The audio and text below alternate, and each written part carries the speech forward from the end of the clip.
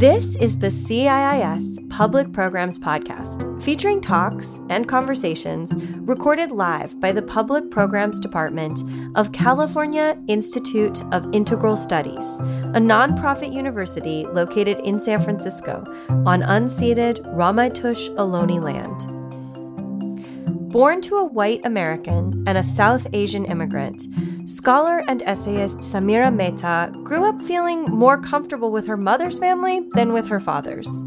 Her white family never carried on conversations in languages that she couldn't understand or blamed her for finding the food too spicy.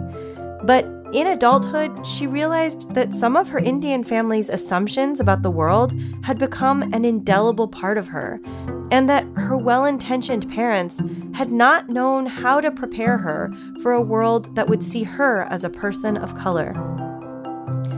Popular belief assumes that mixedness gives you the ability to feel at home in more than one culture, but the flip side reveals you can feel just as alienated in those spaces.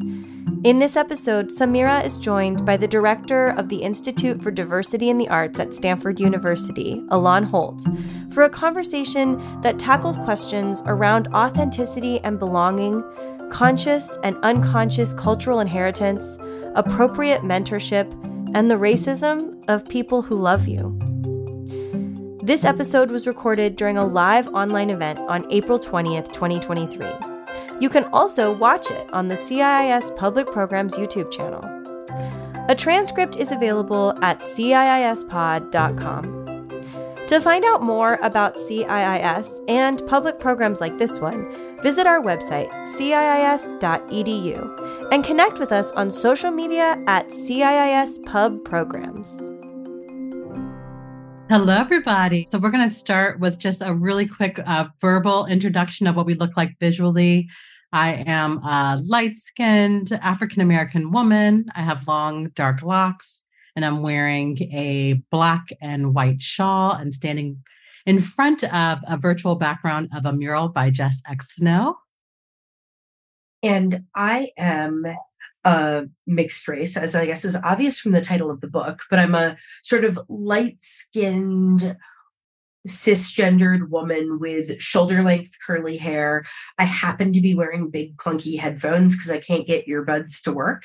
And I am sitting in front of a bookshelf that has, among other things, pictures of pets and family and copies of the book.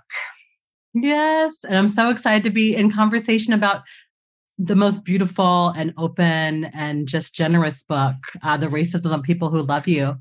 How are you feeling? Just the book has come out very recently. How does it feel for it to be in the world? You know, it's really funny. I wanted to hear what I really liked the audiobook narrator, who is not me, and my friends who did the audiobook. Apparently, my writing and my speaking are so alike that friends who read the book said it's like hanging out with you, and friends who listened said it was like hanging out with you, but it was really weird that it wasn't your voice. So the narrator was phenomenal. She worked really closely with me, but I wanted to hear this, not me.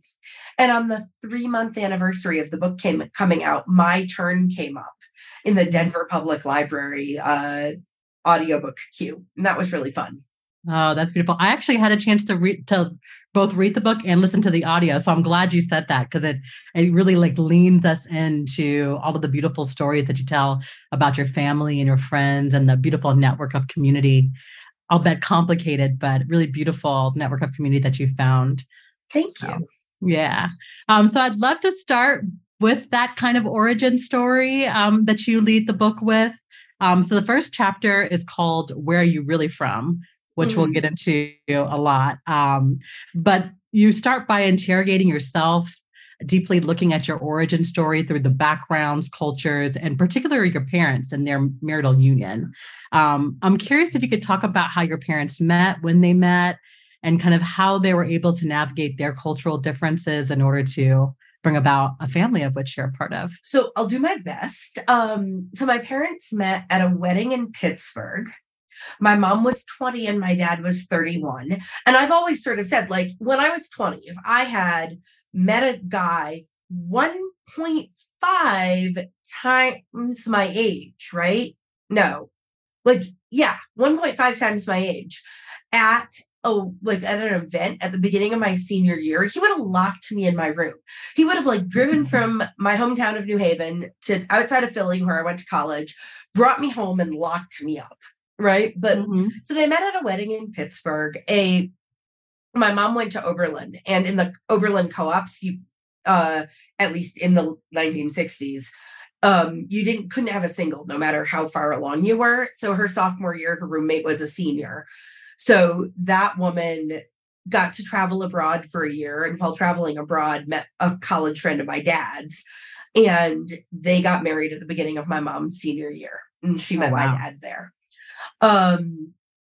They had an epistolary romance, which my sister and I thought was bananas, because my father had horrific handwriting. Like handwriting where nobody ever thought you would forge it, because no one would forge something that illegible, but also where you had to tell them what you were being given permission to do, because nobody could read it. So like how this happened is unclear. My mom once played her guitar in the Cleveland airport until she had enough money to fly standby to like see my father, and she called him from the airport, and he, being 31, was like horrified that she had done this thing. At some point they got serious enough that he went to Illinois, where my mom is from, to meet my grandparents, who liked him because he was the first boyfriend to ever show up wearing a suit and tie. Wow. So that seemed good. My mom says that she thinks that my grandparents were maybe a little bit worried that she would move to India, not because that would be like a bad thing to do, but because it was really far away. Remember, there was no internet. It was really expensive to call. But my father had no intention of ever going back. So she knew that wasn't the case. My mom's family was, I think, pretty supportive. My grandmother's parents had been civil rights activists. They had, in their retirement, moved to Mississippi and, among other things, got their house bombed by the Klan. So they kind of were comfortable. They had developed lots of interracial friendship doing that. And so they weren't like super freaked out by this idea. And there's a story about my grandfather's father was from a teeny town in upstate New York. And he had all of these aunts who, like, when I knew them, they were like pushing 100, all of them, right? Oh, wow. Or the ones that lived were pushing 100. And some neighbor was like, what do they think about this thing that she's doing? And one of the great aunts, who would have been at least in her 70s, turned to this woman and said, Effie, you're not in your own home, which apparently is upstate New York elderly white lady for shut up. Yes. So like, that's beautiful. So the family was on board on my mom's side, and my dad was really the black sheep of his family. And so they were relieved that anyone wanted to marry him. And their main concern, and my dad was a complicated guy, but like he and my mom stayed married for almost 40 years, ended with his death. He was a pretty good provider. I think he was a faithful husband, things like that. I mean, I wouldn't know, but my mother has never said anything that suggests that she doesn't think he was, right? Like he was a very loyal person, if complicated. But my dad's family, like my dad's father, kind of figured out that Americans don't do dowry. And part of what a dowry is in India is it's a woman's insurance policy, right? Like it's what she'll have if something goes wrong in the marriage. And he actually liquidated some assets to make sure that my mom had just enough Indian jewelry, to hold up her head in the Indian community, because that's provided by the bride's family. And he knew that my American grandparents wouldn't. But also just in case something went wrong with the marriage, so that she could go home to my father's family home if she needed a place, like if his sort of renegade child was not a good choice. Wow. So they were pretty supportive. They were like surprised that someone was willing to take a risk on my dad.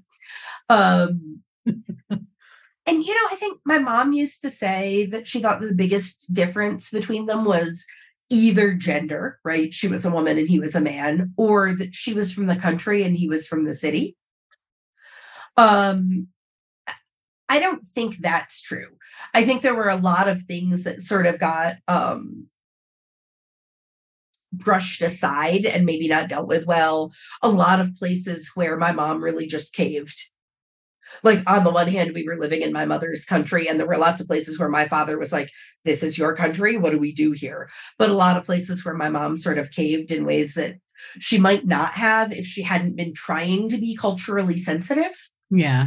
And you can feel that kind of that generosity and also that push and pull, that compromise all the way throughout the book with their relationship, which I loved.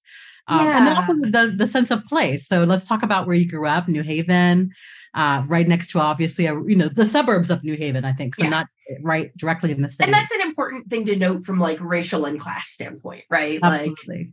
I like to sort of describe the economics of New Haven. There are sort of people who can't afford to live in the suburbs.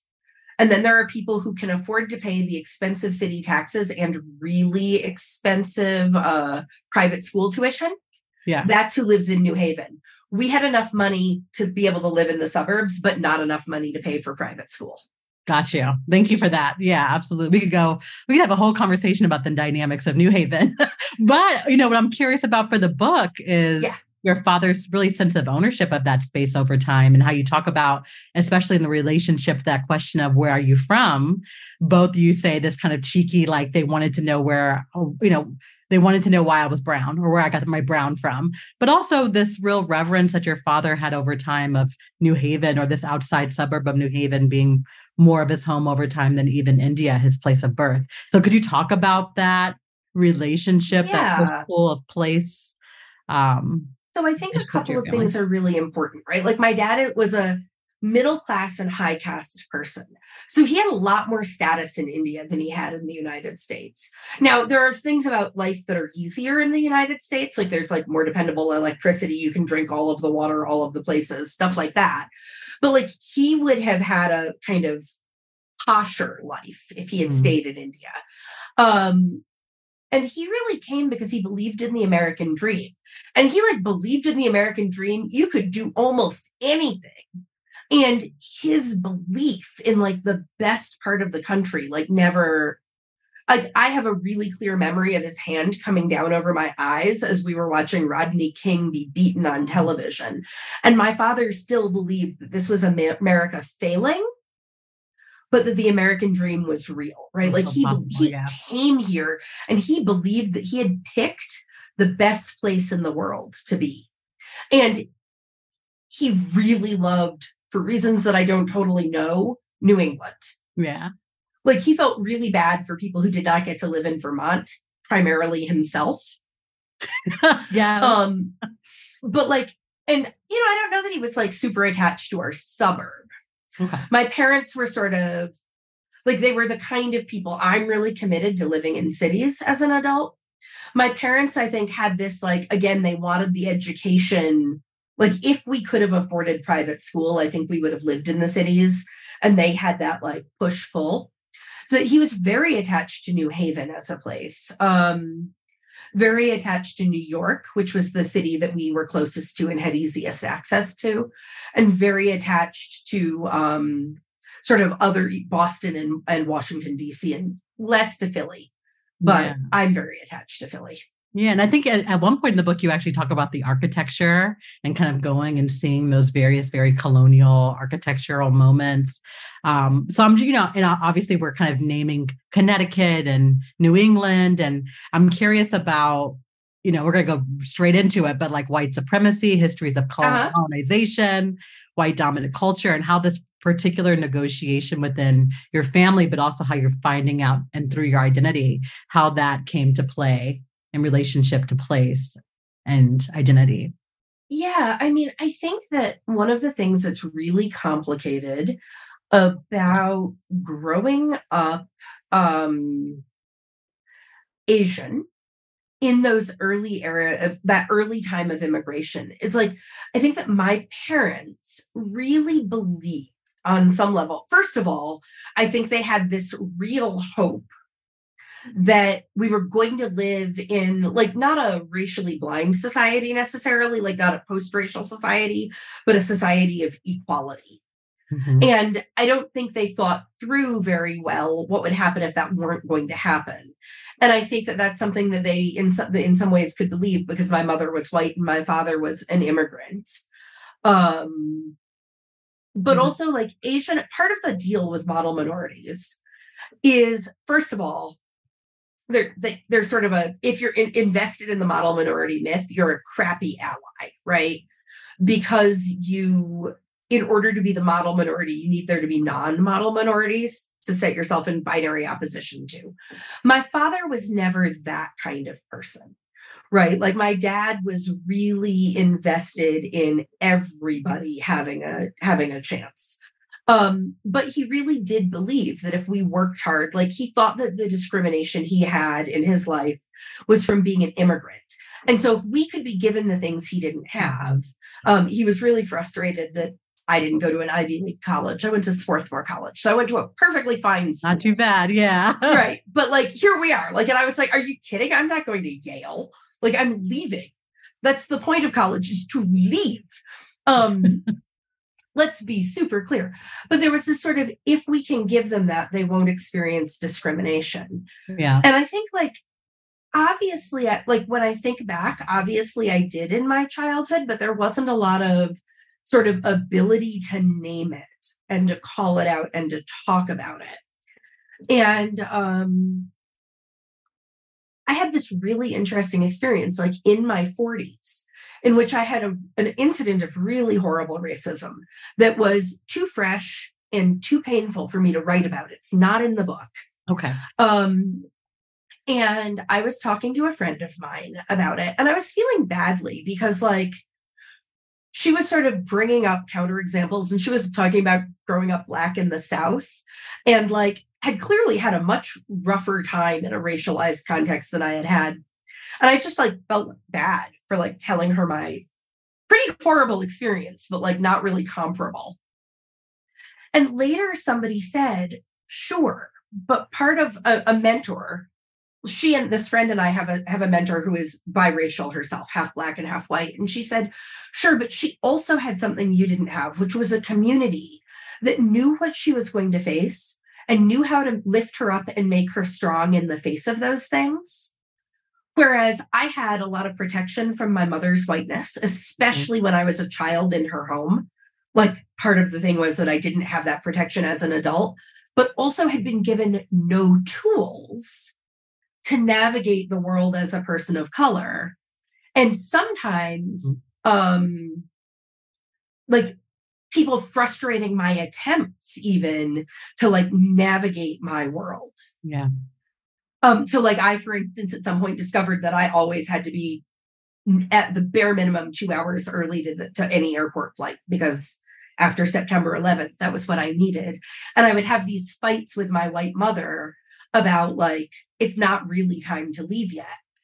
And it was because she didn't realize that what I had done had developed a racialized understanding. And I couldn't understand why she just, like, she wasn't going to wait with me. She was going to drive me there and turn around and come back. Why do you care if you lose 10 to noon or 11 to 1? Yeah, right. Absolutely. And so it was this interesting thing where you get protected by a lot of things by the whiteness. You get to, but immigrants want to believe that they came here to make their kids' lives better, not to make them a racialized minority. So there's a certain amount of gaslighting that is part of what they need to believe. They gave all of this stuff up. It needs to be worth it. Mm-hmm. And then there's also nobody who knows how to be a person of color in the United States to help you learn how to do that. Mm-hmm. So it's sort of an interesting experience. Oh, absolutely. I mean, absolutely. I want to read just a little quote from the book that kind of speaks on these things, and maybe we can go a little bit deeper. So you say, this is actually an excerpt from page 95. White parents of non-white children can also be very resistant to thinking about racism in their children's lives. You say, my mother has said that she thought the world was changing and they thought that the U.S. would grow into a truly multicultural society. So I'm just curious about, you're talking about both the idealism of we've come so far, we will continue to go so far, but then also the kind of dissonance of not even really understanding the nuances of racialized trauma, racialized identity navigations, all of these things. And so I'm curious to just dive in. You talk about, that relationship in particular with your mother. There's so many moments that it comes up in the book, but I'm curious about that particular family dynamic. Yeah. I mean, I think it's really important to say, first of all, I did not talk to all of my relatives who appear in this book, but my mother had the opportunity to read the entire manuscript before I gave it to the editor. Okay. So she read the whole thing. She asked me to remove one adverb. I described her in some places as I'm talking about being told by other Asian women that you can never trust a white woman. And I'm like, a white woman grew me in her body. A white woman took out a second mortgage on her home to send me to college and sat up with me when I was sick and drove from New Haven to Philadelphia the first time I had to put down a dog when I was 40. Really don't trust this white woman. And I said, even though she has massively failed me at times on issues of race, she asked me to remove the word massively. She said, can you just say I've failed? And she had an explanation for why, but that was just a little bit too much. And I did, right? She's my mother. Of course I did. And it, why also Strunk and White says remove all adverbs anyway. Right. So but that was the only thing she asked. She offered a couple of reflections that she didn't ask me to include, but I actually did. She said somewhere, reading me talk about mentorship, she had no role models for interracial marriage or raising multiracial or biracial kids. Yeah. Right. So but she didn't ask me to say that. She just sort of was musing. And so I think it's really important to say, and she said the book was, her description of the book was that it was hard to read in places, but fair. Mm-hmm. That's I could feel take. That. Yeah, I could feel that all throughout the book. It's also complicated, the complication is, and the nuance is so all throughout, the ways. I really think that, for example, your portrayal of your mother was so generous, the ways that she both sacrificed, but also didn't get things quite right. But I think that push and pull is so familiar to so many of us. And I think really speaks to the heart of the book, which is love, right? Racism, but also love. and that tension that we have between those two, very powerful forces in our lives, especially as folks of color navigating relationships with white people and love of white folks. Exactly. And one of the things that I think about is, how on earth do you teach your kids how to navigate something that you've never experienced? And are awakening to a consciousness of in real time via the lives of your children. And, and also, I think that if she had married an American who was not white, an African-American, someone indigenous, I think if she had married someone who had grown up here, is the point that I'm trying to get at. That person, she's had conversations with my father about, for instance, when my father was a small child, he saw a lot of the violence. He was 7 when India and Pakistan, when partition happened. And so my mother has lots to say about that experience. My father told her about that. But my father didn't have an experience of being a little non-white kid. My father didn't have an experience of being not white in the United States and also not being a foreigner. And he, because he wanted to believe that immigrant myth about making your kids' lives better, he wanted to believe that the discrimination he experienced was tied to his foreignness. And not to his color, because it would mean that he wasn't saddling us with it. And he died before I thought of that. So I couldn't ask him, but that would be my guess. Yeah. could you talk about, this is an interesting question, but what's your opinion about, criticality in lovers deciding to have children from these very different cultures that are saddled with all of this extra baggage? Should there be any criticality as we enter into relationships and bring about children from those relationships in a world that, yes, has a lot of promise, but is not quite there yet? I'm just curious about that. I mean, perspective I don't have kids. From your opinion. So first of all, I don't have kids. And I kind of feel like as a childless person, you kind of shouldn't judge other people like there, but for the great, right? Like, my parents really wanted kids. They really wanted kids.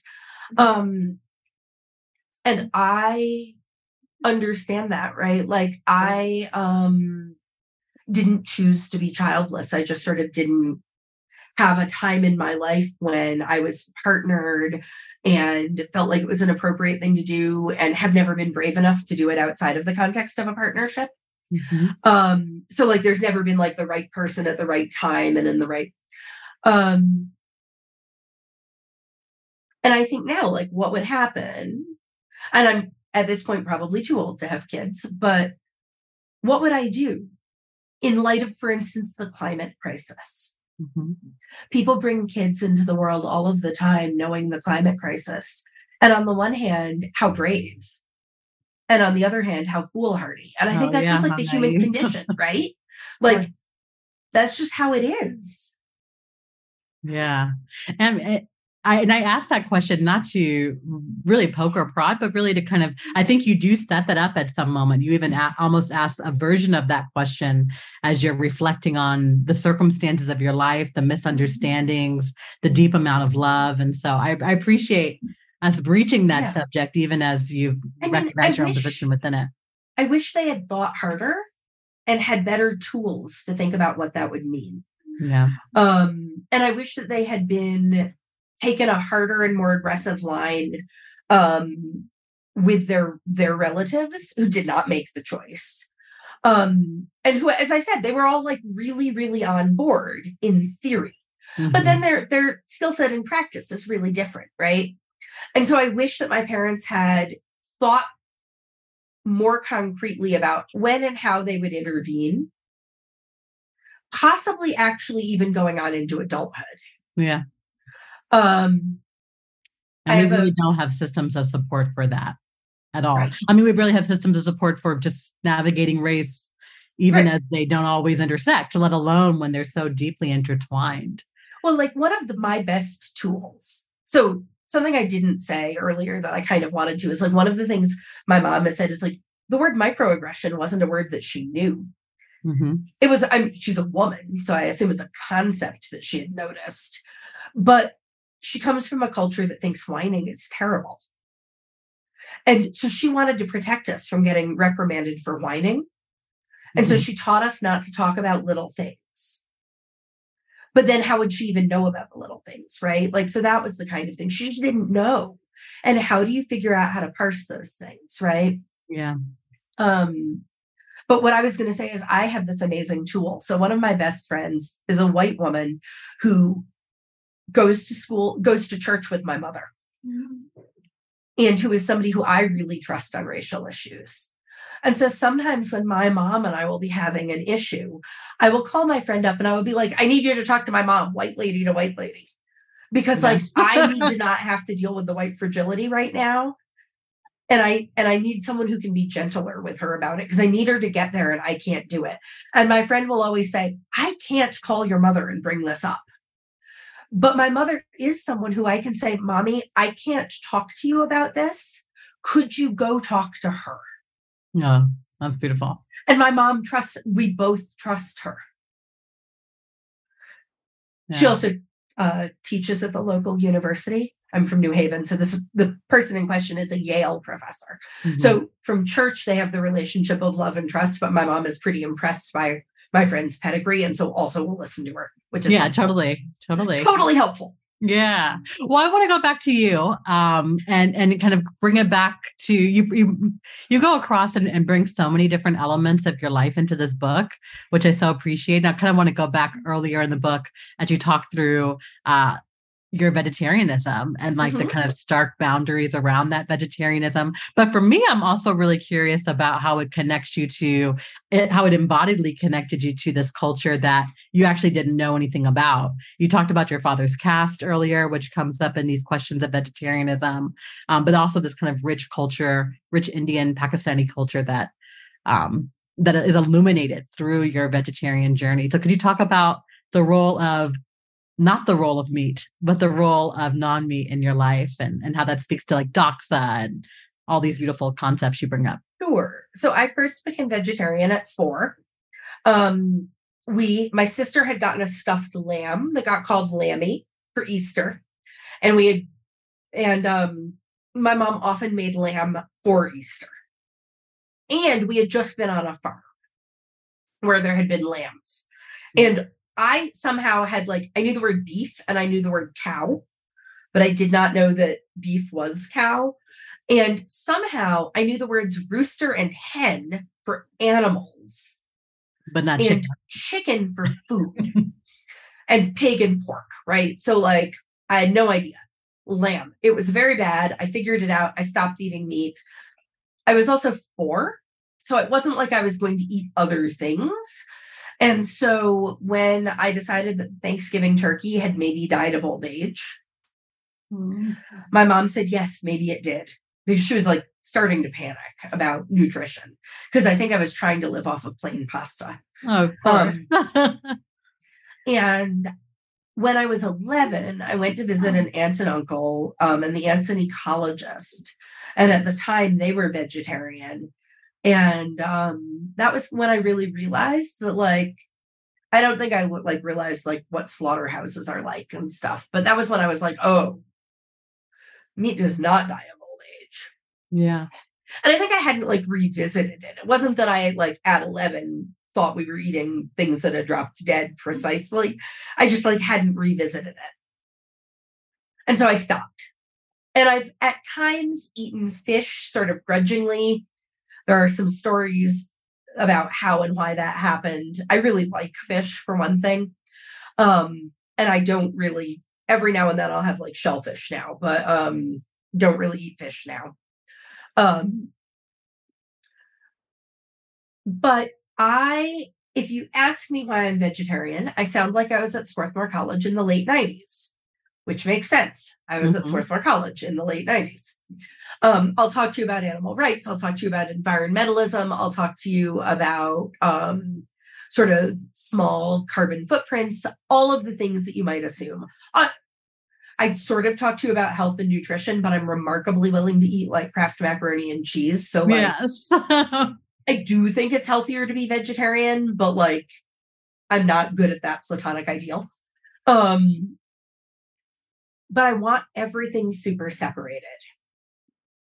Really separate. I don't I will eat in a place where I can see something being cooked on a grill that is cooked meat if I feel stuck. But when I had a grill in the school where I was teaching, where that was how it was, I wouldn't eat that because I wouldn't let that be part of my regular practice. I really want things separate. I once had a friend show up with meat, but also with an entirely separate grill at a cookout. Yeah, you mentioned that in the book. Yeah. And so to me, I did not think of that as something in my life that came out of Indianness. For one thing, I know lots of non-Indian vegetarians, Black, white, brown for reasons other than India, people who also don't like things to touch. And so I hadn't associated that. And then in the book, I talk about this day when my aunt moves a ladle from a pot of soup that is meat from to a the pot of meat soup dish that is into the veg dish. Yep. Yeah. And I that was it. And I was furious with her. And if that happened, if I were a guest at your home and that happened, I would eat it. But I was in my mother's house. I had done a lot. I had cooked the vegetarian soup. I had access to peanut butter. I was I'm not going to do this. And I was really mad because it's a situation in which very few people are thinking about, as they do these big holiday meals, what I'm going to eat. And I had a boyfriend who was at these holidays for a long time who would think about that. And so, and then we broke up and he wasn't there. And so no one was thinking about that anymore. And I had to think about it. And I was really mad. For some reasons that have to do with but I wasn't going to eat the food. But some of the reasons I were angry also had to do with this well of grief about the boyfriend and blah, blah, blah. Right. So my mom explained that when I was a really little kid, we went to more Indian events when I was little than when I was older. Functions. Yeah. Functions. Yes. Yes. And she taught us not to move the spoons around. And I write about these two half Indian sisters in the book. And I don't think I write about how when I talked to them about this, they were right, the streams never cross the streams. There was lots of Star Wars analogies in it. And she said when they learned about keeping kosher, it all made sense, even though it was super different, right? Never, this is a really important cultural thing. And so I didn't know it was something that I did because I was Indian. And I still don't know that it is, right? I've got a really, really close friend who is granted Jewish and therefore has the kosher keeping. Vegan. I once brought cheese into her house and didn't let it touch her plates because I wasn't sure how she would feel about that. But I know she doesn't want her food touching meat, right? Just doesn't. So obviously non-Indians can feel that way. So first of all, part of being mixed race is never knowing, is this some piece of my heritage popping up that I didn't know about? Or am I one of those Western vegetarians who feels strongly about this? Yeah. How do you root these values? Right. Because, you sort of ask about doxa, which is this cultural sense of what is and isn't appropriate. And part of the point of doxa is you kind of can't pull yourself out of it to know. To get a bird's eye view. You can't, it's like oxygen. You don't think about the fact that you've got oxygen unless you don't, right?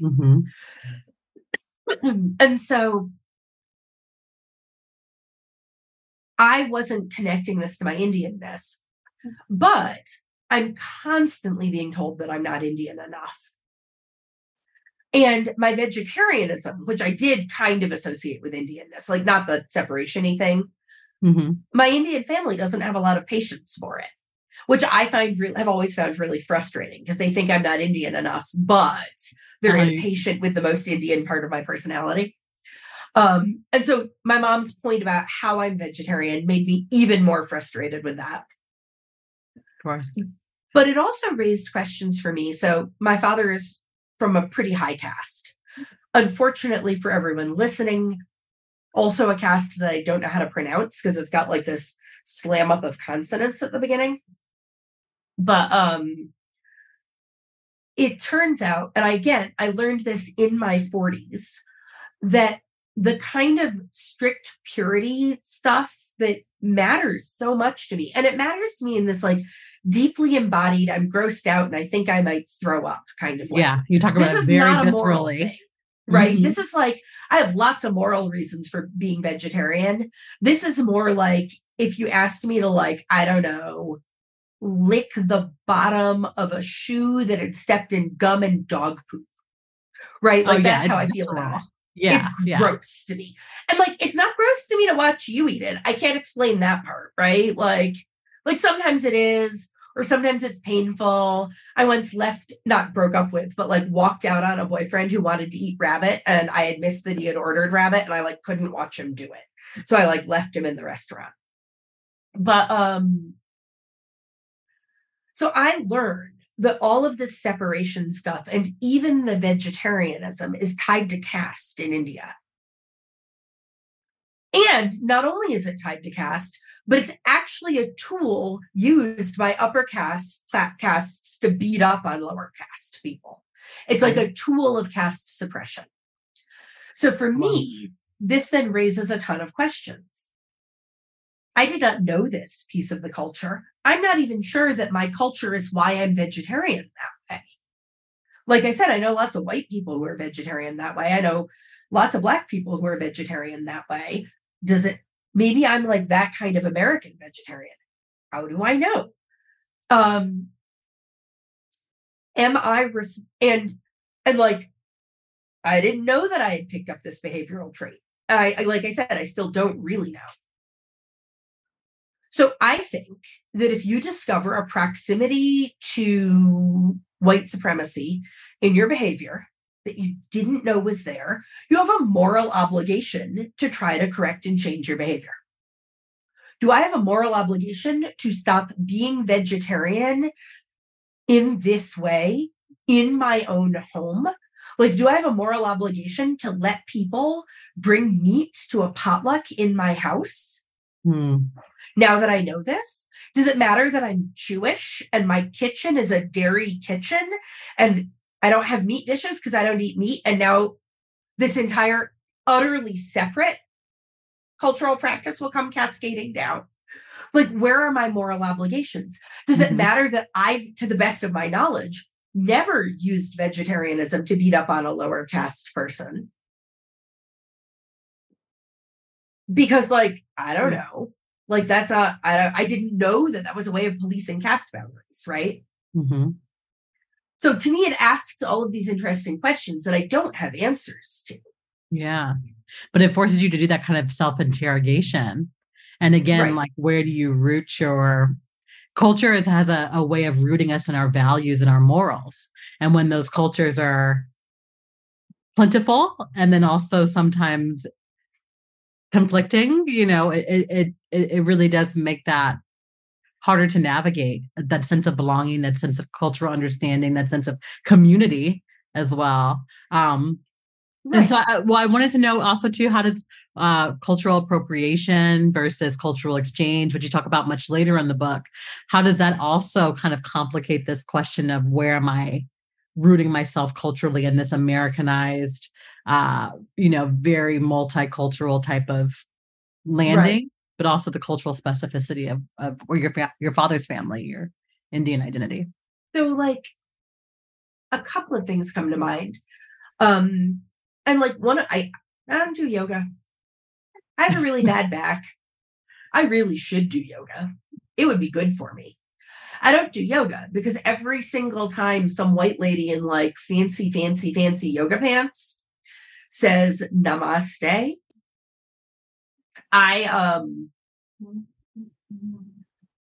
it's not even that I'm like boycotting on principle. It's that I get so viscerally angry every time it happens that all of my muscles tense up, and the entire hour that I just spent like being remarkably bad at being embodied just disappears.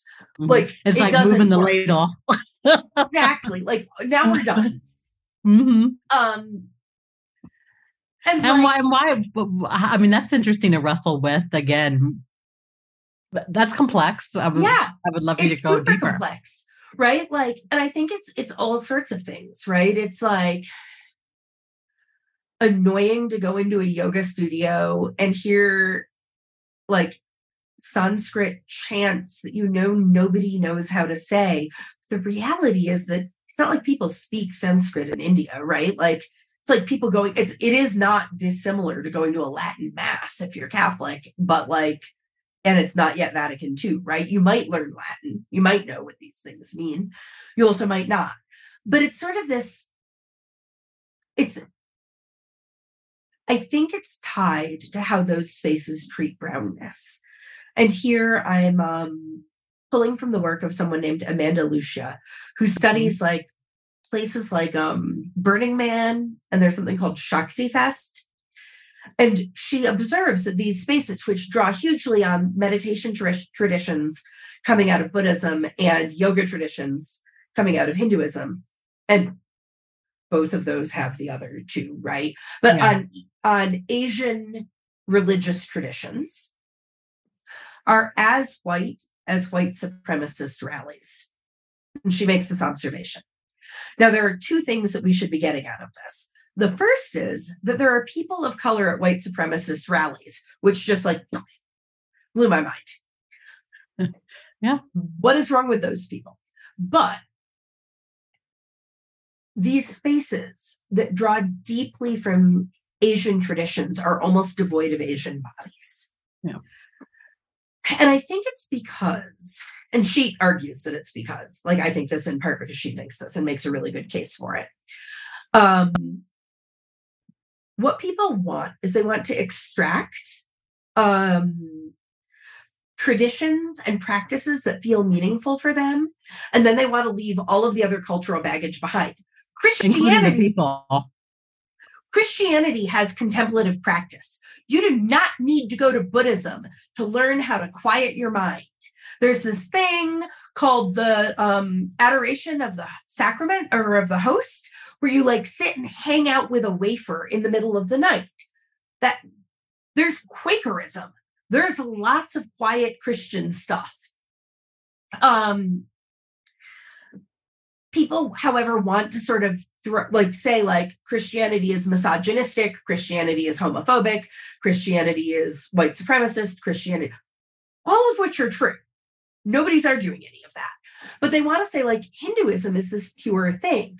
Hinduism has all of these goddesses. Shakti is the feminine notion of the divine. Hinduism is also supporting a patriarchal structure that results in women getting torched with gasoline when their parents can't continue giving bride price, right? Hinduism is a human system that has misogyny, that has patriarchy, that has homophobia, that has caste, that has all sorts of things, right? And they want to say that's not real Hinduism, just this beautiful thing that we've extracted. So if I show up, and I don't actually, to the best of my knowledge, have homophobic uncles. I do not want to slander any of my uncles by saying they're homophobic. I do not believe them to be. But if I show up, and I certainly had a misogynistic patriarchal grandfather, right? With those stories, I once asked one of my uncles what my grandmother died of, and his answer was your grandfather. So if I show up with that family story, I'm undoing your idea that Hinduism really... And that's an act of extraction, right? And so if we live in a settler colonial place, India is a place that for centuries had extraction colonialism. And so all of that pain, all of the pain that my family has because of partition, all of the pain of being a colonized people, the fact that every single time the Queen of England shows up in her crown, I guess the late Queen of England shows up in her crown, I'm looking at Indian jewels. All of that pain exists in the white yoga studio, where I can't afford the right clothes, in part because I don't have generational wealth, in part because my father came to this country with $8, and also because my parents sent money back to India for my entire childhood, such that my parents don't have the wealth that they could have amassed themselves. So I have student loan debt that keeps me from being able to buy the expensive yoga pants in this space, right? All of that is, I think, and to me, so that's appropriation. And it's not, and it's all of those levels, right? That doesn't mean you couldn't have a decolonial yoga practice. A friend of mine and colleague, Shrinda Gandhi, wrote something about decolonizing your yoga practice. She got mocked by Tucker Carlson for it too, for writing this piece. Oh, we know it's good. No, I was kidding. That's how you know she was onto something, right? But it's not that it's impossible. It's that it doesn't. Nobody in that space is thinking of that's what they're doing, right? But all of that culture is layered onto it. All of that is there. And I think that's really fundamentally different than if you and I get to know each other really well, and I want you to participate in some sort of life cycle ritual in my life, and ask you to wear a sari for it, and make sure that you have the appropriate underwear. I write in the book, for the people who haven't read the book, about a bunch of white ladies in saris and not the appropriate underwear, and make sure that someone helps you put it on elegantly and, gives you, and you're wearing it in participation of something. I think it's different. My mother has not worn Indian clothes outside of a family function since my father died. But I also think it's really different. I wish she would. I wish she felt comfortable doing so. She feels like people would look at her weird and think she was appropriating. But I think that she spent 40 years as an Indian man's wife with all of the gender, right? Like, I think of Indian culture as a very patriarchal culture. She learned how to be a wife and a daughter in that culture. Mm-hmm. And she can wrap a sari well enough that you can swing dance in it and still basically look pretty okay. Yes. I think she has every bit as much right as I do just because of my skin. I can't wrap a sari. I don't wear saris because I can't put them on to her standard, right? So one of those things is exchange. Or here in Denver, I have a good friend who works in refugee resettlement. She knows where all of the really good ethnic food from countries that she's resettled people are. And she usually knows the owners of the restaurants because often they are refugees. Mm-hmm. It's not appropriation for her to go spend money in those places. Where I think it gets sticky, and I write about this in the book. So I lived in DC for a year. Mm-hmm. And there was a market there's a neighborhood in DC called Eastern Market that indeed has a market. And in this market, there was a woman selling both traditional African outfits and sort of skirts that were traditionally African, but in the end, they're circle skirts. They're not fundamentally all that different from a skirt made out of African fabric. And I think she was Nigerian, based both on her accent and on a Nigerian student of mine identifying one of the skirts as Nigerian. And I thought I loved this fabric and I really wanted these skirts. And I thought really hard about whether or not I could buy one. She was sewing right there. I don't think she had some sort of sweatshop operation going on. She was charging what I thought was I know how to sew. I'm not very good at it, but she was charging really high, particularly for me, prices that I thought were fair representations of tailored clothing. Mm-hmm. Black immigrant woman-owned business. I wanted to own these skirts and I wanted to support her in her business politically. So I bought 2 skirts and I carefully bought one of the skirts has a tie kind of waist thing that is maybe a little bit less common in the United States. Although I do have a couple of skirts like that are made out of calico. Mm-hmm. And one skirt that's a circle skirt. It could be this pattern, could be from anywhere in the world. And I wore them a couple of times and really excited a Nigerian student who was thrilled. Yes. And then I was like, is this cultural appropriation? Mm. Should I be doing this? I'm not Nigerian. And I wrote this entire essay and I was nervous, because I was sort of saying, I think my mom should be able to wear a sari. My colleague in the office next to mine is a critical race scholar. And she pointed out that because I don't live in a white body, I also take on a risk when I wear foreign clothing that white women who are wearing clothing as costume don't. And also because I had picked skirts, I picked clothing that I know how to wear. So I also wasn't doing anything rude.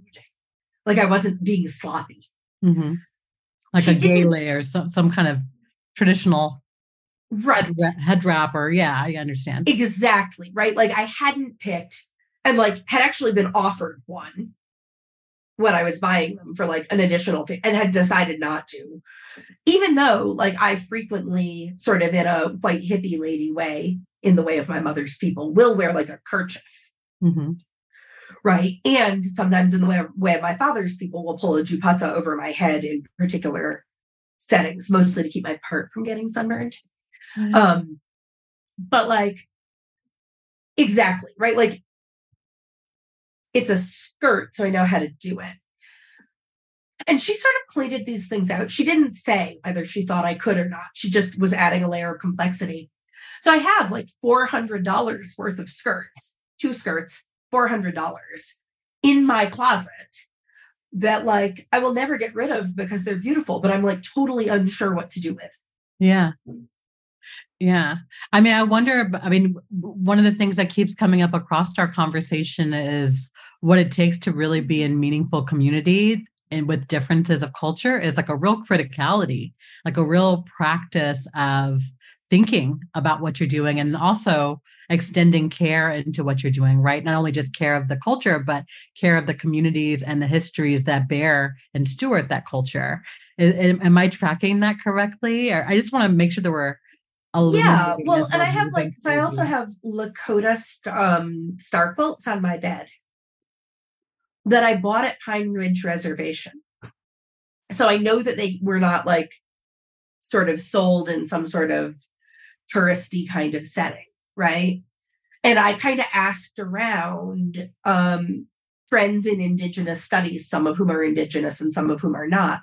And they were like, you bought them from the artist who made them and you paid a like good, they were like, what did you pay? You paid what is sort of the rate for that kind of art, usable art, you're good. It's also private in my house and nobody else can see it and think I'm performing. So I feel better about the quilts on my bed than I do about the skirts that I would be wearing out in public, not because of my friends, my colleagues' point about my safety, but because it's private. Yeah. Yeah, absolutely. So as we like kind of often lift up this ideal of a multicultural kind of, whether it's salad bowl or melting pot, whichever, point of locus we want to hold on to, you know, when you think about the future and think about progress, what does that feel and look like to you, especially as someone who's holding both of these identities and really thinking through what that means within your body, within yourself, within your lineage and legacies. So what does the future feel like for you that feels actually progressive in the ways that? So what I'm thinking about right now as you ask that question is those skirts in my closet and the shirt that I'm wearing right now. Mm-hmm. Those skirts are better than this shirt. This shirt was almost certainly made in a sweatshop by child labor. I know that, right? I think it's from White House Black Market or something like that, right? I wish we could live in a world in which that was what mattered, right? Like the labor practices and things like that. But in order to live in that world, you need to live in a world in which, A, nobody's wandering around in a sari without appropriate underwear. Mm-hmm. So there's And you appropriate also, cultural context. right, and you also need to live in a world in which nobody's wandering around in like a kurta that they bought at Urban Outfitters, right? Like what makes me comfortable with those skirts, although clearly not comfortable enough to wear them on the regular, is the money that I spent, right? Like the labor practices that I was supporting, the fact that I paid an artist a good wage for it, or a good, it's not a wage because I bought the product, I didn't pay for the time. But that is the kind of thing that I would like to live in a world where the power balances were like, you can't do anything about the historical power imbalance. That will always be with us. But in which the real power imbalance is in the world that we're living in. The current. In which you and I could walk down the street as safe as white women, and white women could walk down the street as safe as white men. And we don't live in that world, right? But that's the kind of world that I feel we would need to really sort of be like, what is reasonable, fair exchange? Mm-hmm. Absolutely. And what about the racism of people who love you feels important in 2023, this moment when we've kind of had a recent racial awakening, where we have definitely more language around oppression? What does it mean for you now in this moment? And how are you taking that into this present? I wish I were more optimistic about our recent racial reckoning. I wish I felt like it had more lasting change. Mm-hmm. Sure. I think that what I wanted to do, though, was I wanted to write against cancel culture. People are really complicated. And if you make it too scary to learn and grow from mistakes, then people, so the title essay of the book, The Racism of People Who Love You, is a story about a horrible fight that I had with my best friend, in which I accused him of being racist because he had been being racist. It's a crapshoot who was more hurt, because for a good white progressive, calling him racist is like the worst thing I could possibly have said to him. He is, however, a Southern Presbyterian, and I am a Connecticut Yankee, so everyone repressed their feelings. Mm-hmm. We had a basically actually pretty lovely friendship for the next 7 years until we talked about it. He drove me to my father's funeral after I called him a racist. He, after I called him a racist and before we talked about it, paid for therapy for me when I didn't have health insurance that would cover it and really felt like I needed it.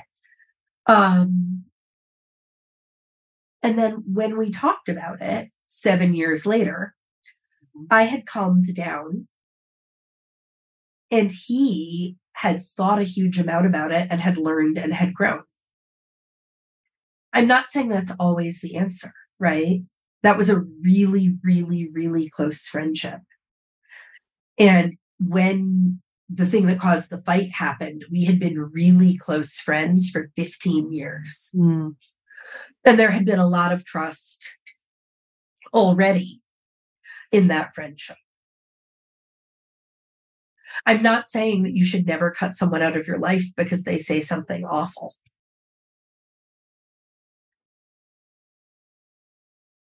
But the reality is that we are all products of a white supremacist society. Absolutely. We're all products of a misogynistic, patriarchal, heteronormative society. We all make huge mistakes. I don't know, over the course of this friendship in which I accused him of racism, he's never accused me of heterosexism or homophobia. Mm-hmm. That does not mean that I've never demonstrated internalized homophobia to him. I don't want to be canceled for that. And the horrible fight was at a moment when he was not in a place where he could be called in. And I'm pretty sure in that moment I was too angry to be calling in. I think I was calling out. But I think Loretta Ross is one of the wisest community organizers and activists I've ever heard. And I think that when she talks about calling people in, that's what you want to do. You want to have a healthy enough sense of yourself that you can call other people in when they make mistakes. Yeah. You want to have a healthy enough sense of yourself that when you get called in, you can assess the call in and grow and change. And also everybody needs a healthy enough sense of self that they know when to give up on calling somebody in when it's not working and walk away. Yeah. And they also know that not every time somebody calls you in, they're going to be right. You really need to listen in those moments, but they're not always right. Yeah. If somebody gave my mom shit for being a white lady in a sari, I don't think they'd be right, because she was an Indian wife and daughter-in-law for 40 years and has been a mother of Indian people for 45 years.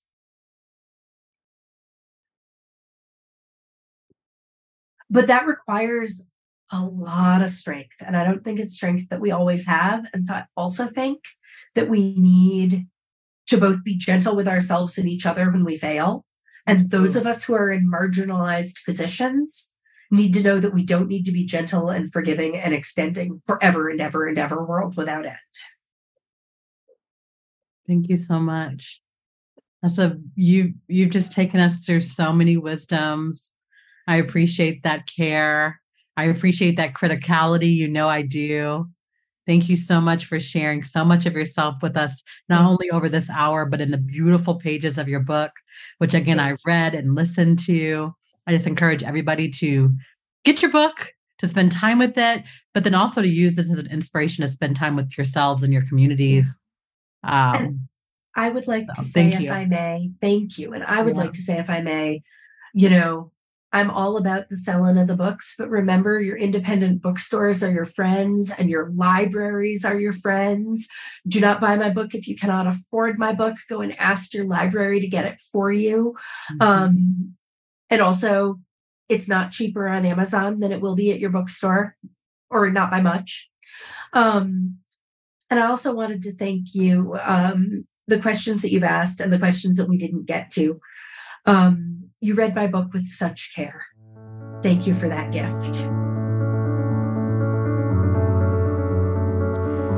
Thank you for listening to the CIIS Public Programs Podcast. Our talks and conversations are presented live in San Francisco, California.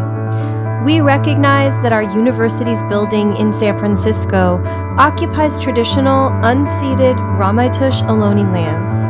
If you are interested in learning more about Native lands, languages, and territories, the website native-land.ca is a helpful resource for you to learn about and acknowledge the Indigenous land where you live. Podcast production is supervised by Kirsten Van Cleef at CIIS Public Programs. Audio production is supervised by Lyle Barrere at Desired Effect. The CIIS Public Programs team also includes Izzy Angus, Kyle DeMedio, Alex Elliott, Emlyn Guinea, Patty Fort, and Nikki Rhoda. If you liked what you heard, please subscribe wherever you find podcasts, visit our website, ciis.edu, and connect with us on social media at CIIS Pub Programs. CIIS Public Programs commits to use our in-person and online platforms to uplift the stories and teachings of Black, Indigenous, and other people of color, those in the LGBTQIA+